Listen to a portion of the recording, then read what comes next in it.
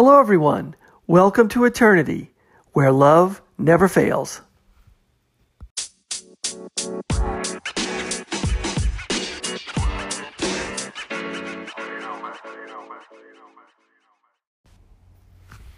Hello, everyone. Thanks for listening. This is the Eternity Bible Study Podcast, where we walk through the Bible together every weekday, Monday through Friday.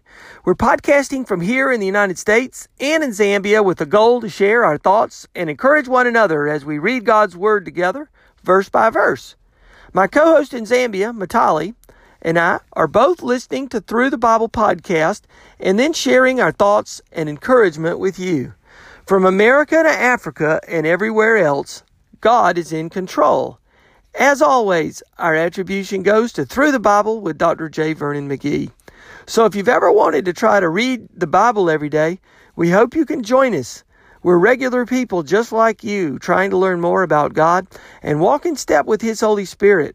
So if you have your Bible, feel free to read along, and if not, no problem. We'll put it all together for you. So let's get started. Today we are studying Ephesians verses 6 through 13. Really powerful stuff. I'm going to start reading in verse 1 just for perspective real fast. So we'll jump right in. As a prisoner for the Lord, then, I urge you to live a life worthy of the calling you've received. Be completely humble and gentle. Be patient, bearing with one another in love. Make every effort to keep the unity of the Spirit through the bond of peace. There's one body and one Spirit, just as you were called to one hope when you were called. One Lord, one faith, one baptism, one God and Father of all, who's over all and through all and in all. That's what we read last time. Now we're starting up now. But to each one of us, grace has been given as Christ has appointed it. This is why it says, when he ascended on high, He took many captives and gave gifts to His people. Now this is parentheses. What does He ascended mean except that He also descended to the lower earthly regions? He also descended is the very one. He who descended is the very one who ascended higher than all the heavens in order to fill the whole universe. That's the end of parentheses. So that's just like a personal thought there from Paul. Or maybe an explanation. So Christ Himself gave the apostles, the prophets, the evangelists, the pastors, and the teachers to equip His people for works of service, so that the body of Christ may be built up until we all reach unity in the faith and in the knowledge of the Son of God and become mature, attaining to the whole measure of the fullness of Christ. So that is Ephesians 1 through 14. So let's take a look at that this morning. So Paul's sitting here in a jail in Rome, maybe 50, 60 years after Christ, was crucified and rose again. Churches are springing up now. Ephesus is a church in modern-day Turkey, sitting at the time as a port city looking out on the Aegean Sea. Across that sea was Greece. Big church, prosperous church, and this church apparently had a lot of people who were very strong in faith and knowledge, and so had a lot of impact on surrounding churches. He is giving them some major stuff. And McGee says this is one of the premier books of the Bible just because of its immense theology. So Paul's, telling them, of course, and as we kind of review Ephesians, there's a spiritual side to our relationship with the Lord, with Christ and the Father in heaven. There's a faithful side. His letter begins to the saints and the faithful. So this is a theme through Ephesians. So our sainthood is that we are holy and blameless in God's eyes. We may not feel that way, but we are. In God's eyes, we have every spiritual blessing already up front, given to us through our faith. But as Paul instructs, this spiritual gift, which is our salvation, is a gift from God. It has nothing to do with anything that we do. It's not even due to our own faith. Our faith is terrible compared to his faith. He has more faith in us than we have in him. So, if it was just on our faith alone, Christ wouldn't have had to go to the cross. So Christ went to the cross. It's Christ's work on the cross that saves us.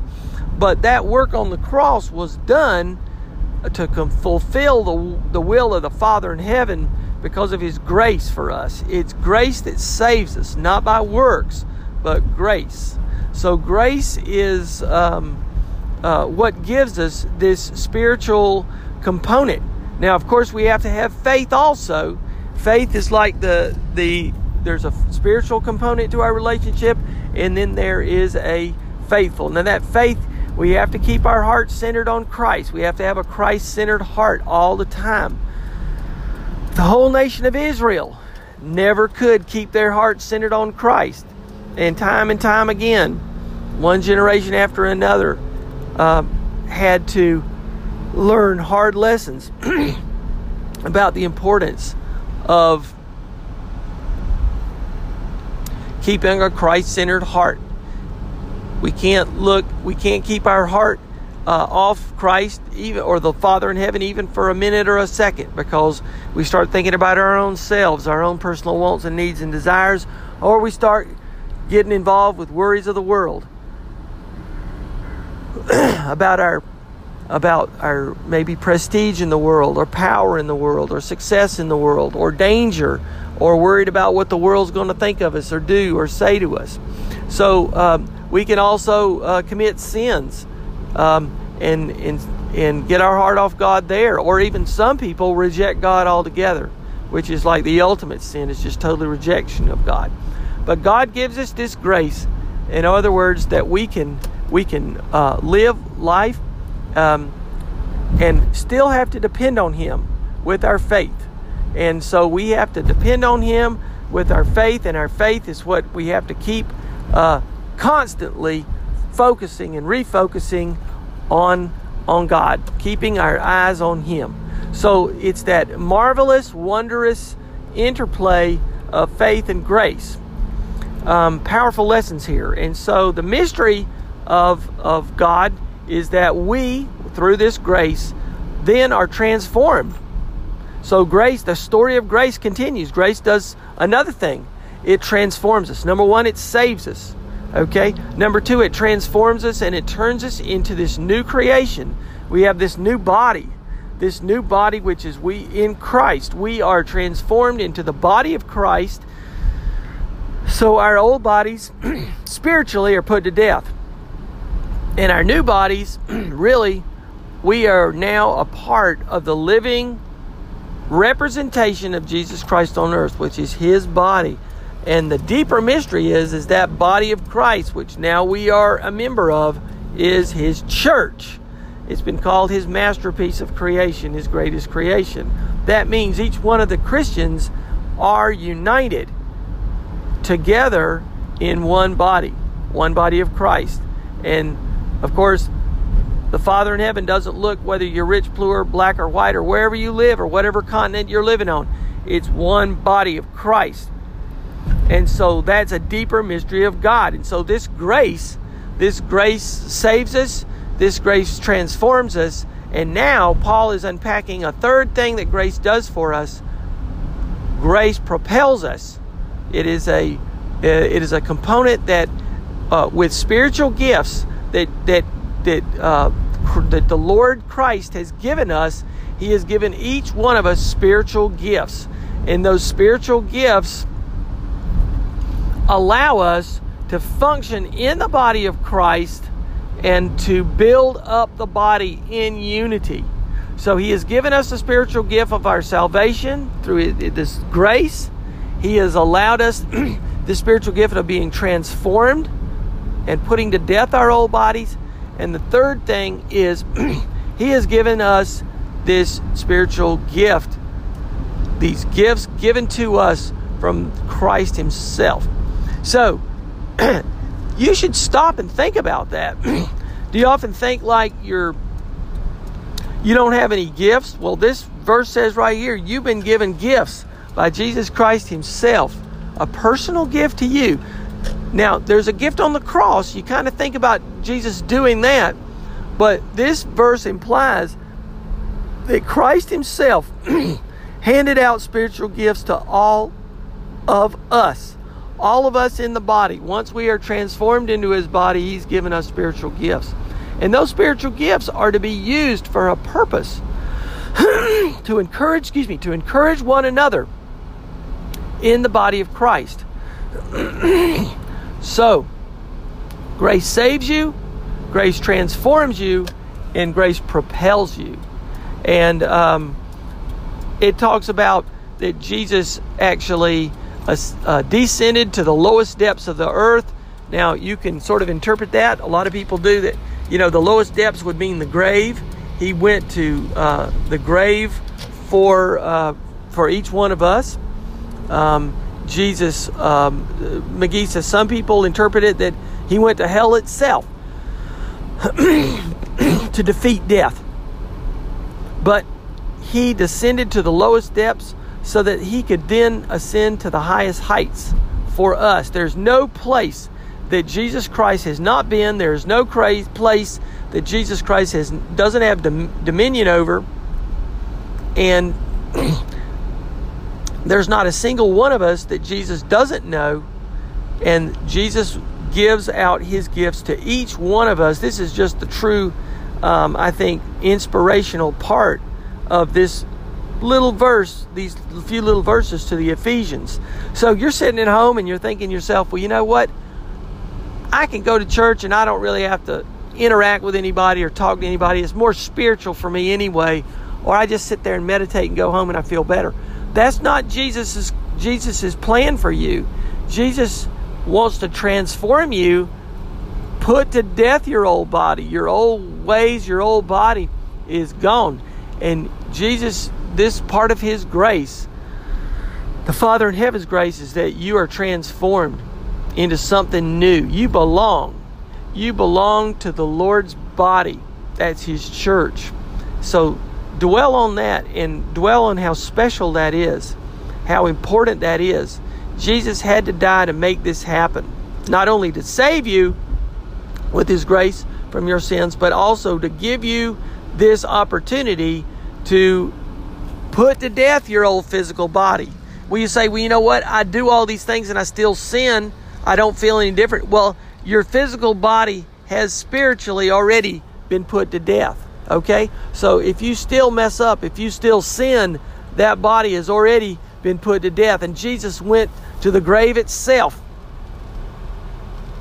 Jesus has dominion over that body. That body's gone. In a physical sense, in a spiritual sense, in a physical sense, the body's still there, but in a spiritual sense, the body has been put to death. And so, death no longer has dominion over you. The old law no longer has dominion over you. So you're walking in grace because of Jesus' work on the cross. You're also walking in grace because your body has been transformed, has been put to death. And now you're also walking in grace because now you've been given spiritual gifts. You can be propelled in his grace to grow. He doesn't want you to stay the same. He is a living and active God. He doesn't want you to stay the same. He has given you this spiritual gift of grace so that you can encourage one another in the body of Christ. And the body of Christ is not just your own physical church. It's the believers that are connected all over the world. Jews or Gentiles. It doesn't matter your race or nationality or whatever. If you believe in the Lord Jesus Christ and what he's done, you are connected in the body of Christ. From America to Zambia, God is in control all around the world. From heaven down to the earth, down to the depths of the grave, to even hell itself, God is in control. To the highest heights, to the lowest depths, all around the world, heaven and earth, throughout the whole universe, God is in control. But look at the marvelous gift of God's grace and how that fits in relationship to you, your Father in heaven, your Lord Jesus Christ, the Holy Spirit, one another, fellow believers in the church as well. So much has been given for you so that you might grow and be propelled in His church. I hope this is helpful and encouraging to you. It is to me. So, for me to all of you, God bless you, and I'll see you next time. And I'll turn the podcast over now to Matali. Take it away, Matali.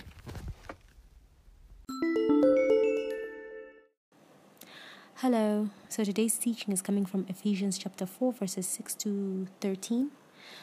My main highlight in today's teaching is the inhibition of a new man. So, the church is a mystery. It's a new man. It's a body. And God is the head of that body. So, in the previous verses, Paul highlighted that the church is a mystery. It's a new man. It's a body. It's a good soldier. And God is the head of that church. So God is is transcendent. He is immanent. And the inhibition of a new man is, the gifts, the spiritual gifts that are bestowed to us by the grace of God. So the church was the exhibition. It was the outwards, the extrovert. And, the new man, the believers that are in the body of believers, that's the church, has the inhibition of a new man. So the church being the mystery, and the new man and the body, and the body of believers, and the body rather, and Christ being the head of the church. So verse 6 of Ephesians chapter 4 reads, one God and Father of all, who is above all and through all and in you all. So God is transcendent. God does not depend on His creation. He doesn't have to depend on let me go and buy some groceries, or I need some air to breathe now. He is the creator, and He is in all of us. He is not dependent on any of us. We are dependent on God the Father. So that makes Him transcendent. So in the previous chapters, that's Ephesians, in the previous verses, that's and chapters, Paul had talked about how each individual, that's the new man, should conduct themselves as believers, and how the church should conduct itself. So he had pointed out 7 unities that we should keep as a body of believers, and as individuals, as children of God. So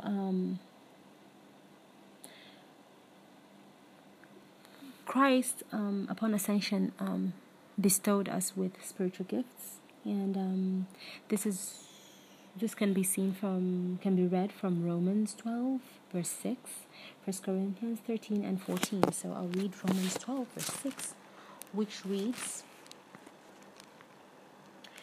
having then gifts differing according to the grace that is given to us, let us use them. If prophecy, let us prophesy in proportion to our faith. That was in Romans 12 verse 6. And 1 Corinthians 13 and 14. 13 reads, though I speak with the tongues of men and of angels, but have not love, I have become sounding brass or a clanging cymbal. Verse 14 reads, pursue love and desire spiritual gifts, but especially that you may prophesy. So God did bestow spiritual gifts on us, and each of us have a spiritual gift for the body of believers to coordinate and work well in tune. Each person has a contribution to make to the church.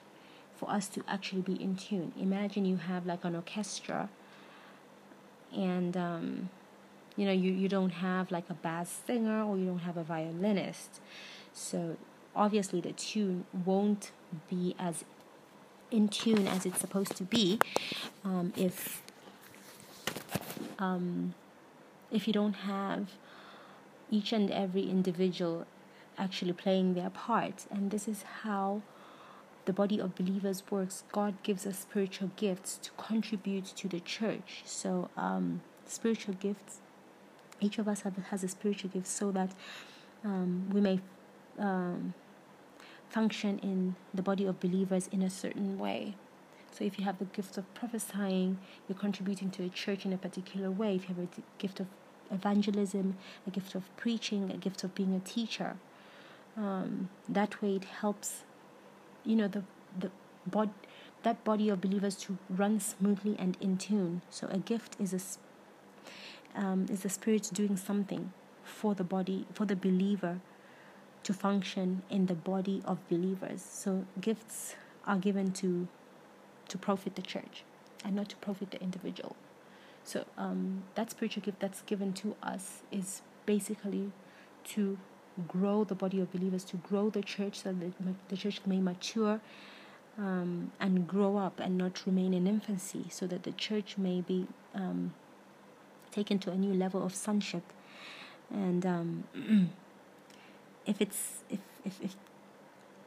the gift, the spiritual gift that's given will profit the church if it's exercised. So this leads to the unity of the Holy Spirit once we exercise all our spiritual gifts that are actually given together with other believers, and it helps to help the church, which is the new man, to grow and mature to a different level.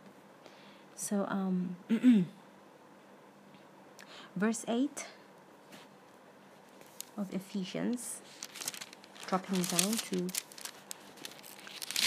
verse 7 rather, and then to 8. But to each one of us grace was given according to the measure of Christ's gift. So the spiritual gifts are given to us according to the measure of Christ's gift, and they're given to us by His grace. Verse 8 reads, "Therefore he says, when He ascended on high, He led captivity captive and gave gifts to men." So there are two things here. He led captivity captive, and He gave gifts. So this was during the ascension of Christ. So if we look at this particular verse, as the same particular verse in Psalms 68 verse 18, which reads, "You have ascended on high, you have led captivity captive, you have received gifts among men, even from the rebellious, that the Lord God might dwell there." And here it reads, when He ascended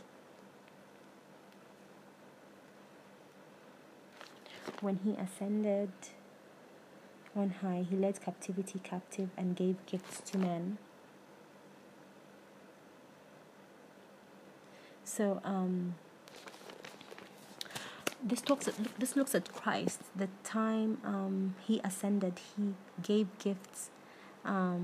He not only gave gifts, but He led captivity into captive. So in the Old Testament, in Psalms, He took the Old Testament saints from paradise and in God's presence. So since He ascended, He must have descended at one particular point for Christ to actually ascend. In the Old Testament is written, in Psalms is written, that's the Old Testament. So Christ must have descended at a particular time and at a particular point, and this was the incarnation, and this was during the incarnation and the humiliation of the death of Christ. That's the time He actually descended. And then when He ascended, He led captivities into captive and He left gifts. So He's been here and He went back, and he he gave spiritual gifts after his ascension, so that the church can grow to sonship, to a position of sonship. So during his incarnation and his humiliation and his death, he gave gifts, and these gifts, the beginning of the church was at the time was on Pentecost, when gifts were actually bestowed on his saints. So verse 9 and 10 reads, "Now this he ascended, what does it mean but that he also first descended into the lower parts of earth?" So that was during his incarnation. Verse 10, "He who descended is also the one who ascended far above all the heavens, that he might fill all the things." Verse 11 and 13 read, "And he himself gave some to be apostles, some prophets, some evangelists, and some pastors and teachers." So he left spiritual gifts at the time when he was ascending. He gave gifts on Pentecost. So he took some of the gifts and he gave them to the church, so that the church can grow to a position of sonship. So he bestowed the gifts on his apostles. He bestowed the gifts on his disciples. So some became apostles and some became prophets. So the purpose of the church is to complete itself and to grow up. So the church being the new man and the body of believers. So this is the purpose of the church, to with the body of believers having all these gifts in order to take the church to the next level and to grow up. So Paul was an evangelist and a traveling missionary, and men were given the gifts that were given. These gifts they were given to the church, for the maturation and for the building up of the church. They were not given gifts as individual gifts. So verses 11 to 13 reads, "And he himself gave some to be apostles, some prophets, and some evangelists, and some pastors, and some teachers, for the equipping of the saints, for the work of the ministry, for the edifying of the body of Christ, till we all come to the unity of the faith and the knowledge of the Son of God, to a perfect man, to the measure of the stature of the fullness of Christ." So these gifts were bestowed upon his saints in order to mature the church, in order to grow the church, in order to grow that body of believers, in order to grow that new man. So each and every one of us, if we if we live by faith and we have the fruits of the Spirit, the Spirit will dwell in us, and we will discover our spiritual gifts, and spiritual gifts are there so that we may function in a body of believers, and the gift is a spirit doing something for the believer. So the Spirit of God is dwelling in us, and our spiritual gifts materialize, and we may profit and contribute to the maturity of the church, and this also in turn helps us to mature with our faith in Christ. So this was today's teaching, and it was about spiritual gifts. Thank you all for listening. God bless, and bye-bye.